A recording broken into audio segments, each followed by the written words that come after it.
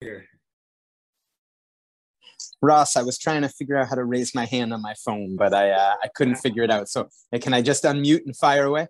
Yeah, fire away. All right. I'm sorry to keep you waiting. Not not Good, not not what we're looking to do. hey, I just got here, so it's all good. All right. Good. So let's start with the challenge ahead. Green Bay, which I assume you've sort of put the last game behind, and you're moving ahead to Green Bay. What do you see from their defensive backs that are going to challenge your receivers? So overall, as a defense, Green Bay is very good defense. I mean, they're big on the interior and the D line. They're long on the edges. They can rush. They got good backers. They're very, very good in the back end. I mean, Jair Alexander, I know he had a groin injury and all that, but he's one of the top DBs in the league. Russell Douglas is a good player. He plays inside for him. Eric Stokes, he was a first rounder a couple years ago. He's kind of matured and become a pretty good corner. And they got guys back there in the back end. Adrian Amos, he's been around the NFL for a little bit, and Darnell Savage actually played and coached against him when I was at Rutgers. So I've kind of seen his college career and what he's kind of turned into now. So it'll be a great challenge for all of us, and we're going to have to be ready to go and something that we're going to have to embrace. But definitely looking forward to game planning and preparing the guys to go play them. And Ross, when I was watching last week's game over, I always try to, watch it to see what's going on and try to figure it out as much as I can without knowing a lot of the details, right? Because, but I mentioned that because of the Nelson Aguilar play when he fumbled, and I'm thinking to myself, here's the thing, Ross. I'm thinking to myself, how much of that is a good play by the defense, to get it out, or what could he do?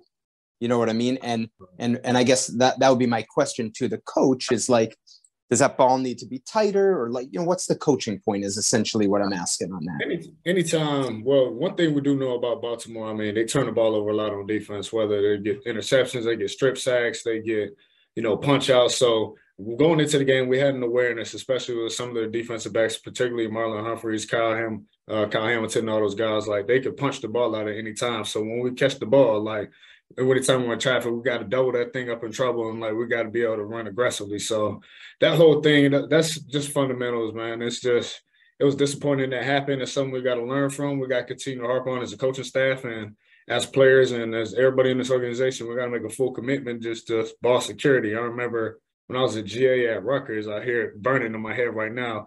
Coach Schiano would always yell, the ball is the program. The ball is the program. So we just got to take care of the football so we can continue to move the ball and put points on the board. It's something that we just got to emphasize.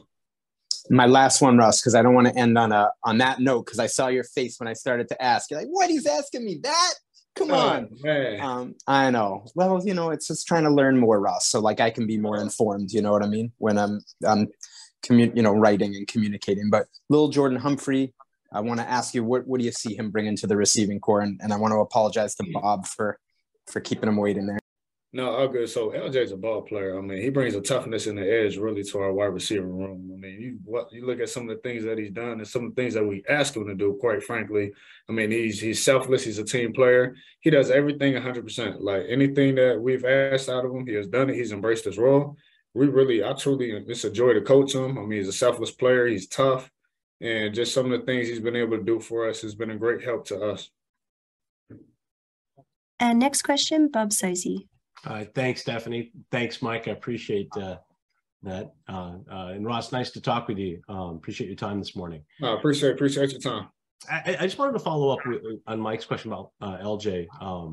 Without Jacoby, who last year Mike Vrabel said is maybe the best blocking receiver in the league, or certainly one of the Patriots' best blockers, and without him, did that add to the value, the importance of Lil Jordan in his role as a physical guy who seemed to do a good job blocking in last week's game? Yeah, Bob, great question. And even when Jacoby was here, both those guys, anytime you talk about running the football, you just talk about toughness, physicality, just being able to move people from point A to point B.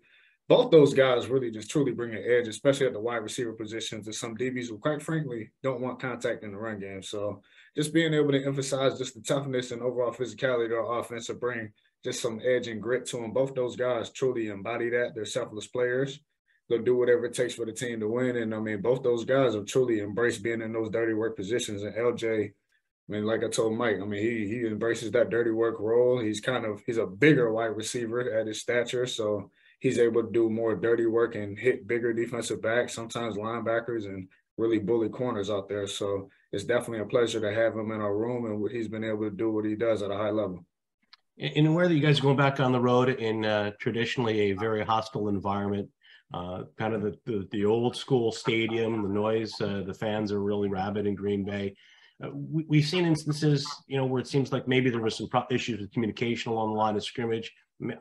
I guess I'm stating the obvious, like asking the obvious, but how do you clean that up and kind of get everybody on the same page, particularly, if you're going into an environment like that, and maybe if you have to employ a different quarterback than the first 3 games.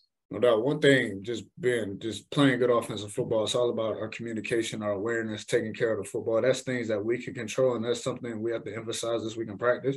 Green Bay is a very hostile environment. I read a stat somewhere this morning that they've won 14 in a row or something there like that. So going into Aaron Rodgers' house where he's made a lot of plays, so we're going to have to be on point with what we do. And, yeah, it's just something we're going to have to harp on this week in practice and really, really iron out and be able to execute when those times come, when the situations come up. Lastly, before I noticed in the hat, which I love, it was cool to go to NFL Film last year in the preseason. Oh, it was great. Are you a student of NFL history? I like to think so. I was only born in 1994, so as much as I've been alive, I like to think I'm a little student of the game. I'm just curious what it feels like to get ready for a game at Lambeau Field. I mean, you've been in the big house. Places in college football, and now going to the Lambeau, what that'll be like. No, it's truly a blessing. Football, even anyone who's a part of football, whether you're a coach, a player, you're on the support staff, football can really take you into some amazing places. And I think about going to a place like Lambeau Field. A lot of history has been there. A lot of great players have played for that franchise, and I'm personally looking forward to it. I know, so there's a couple stadiums that are on my bucket list to go to. So when I was a coach and a player in the Big Ten Conference, I got an opportunity to play or coach at all 14 Big Ten stadiums. So trying to do the same in the National Football League, God willing, if I'm able to stay that long. So no, definitely looking forward to playing in Green Bay, and it's always good to go to a historic environment and a historic fan base and all that, and put on your best performance on Sunday. All right, Ross, thanks for your time. Good luck this weekend. No, I appreciate you, Bob. Thank you.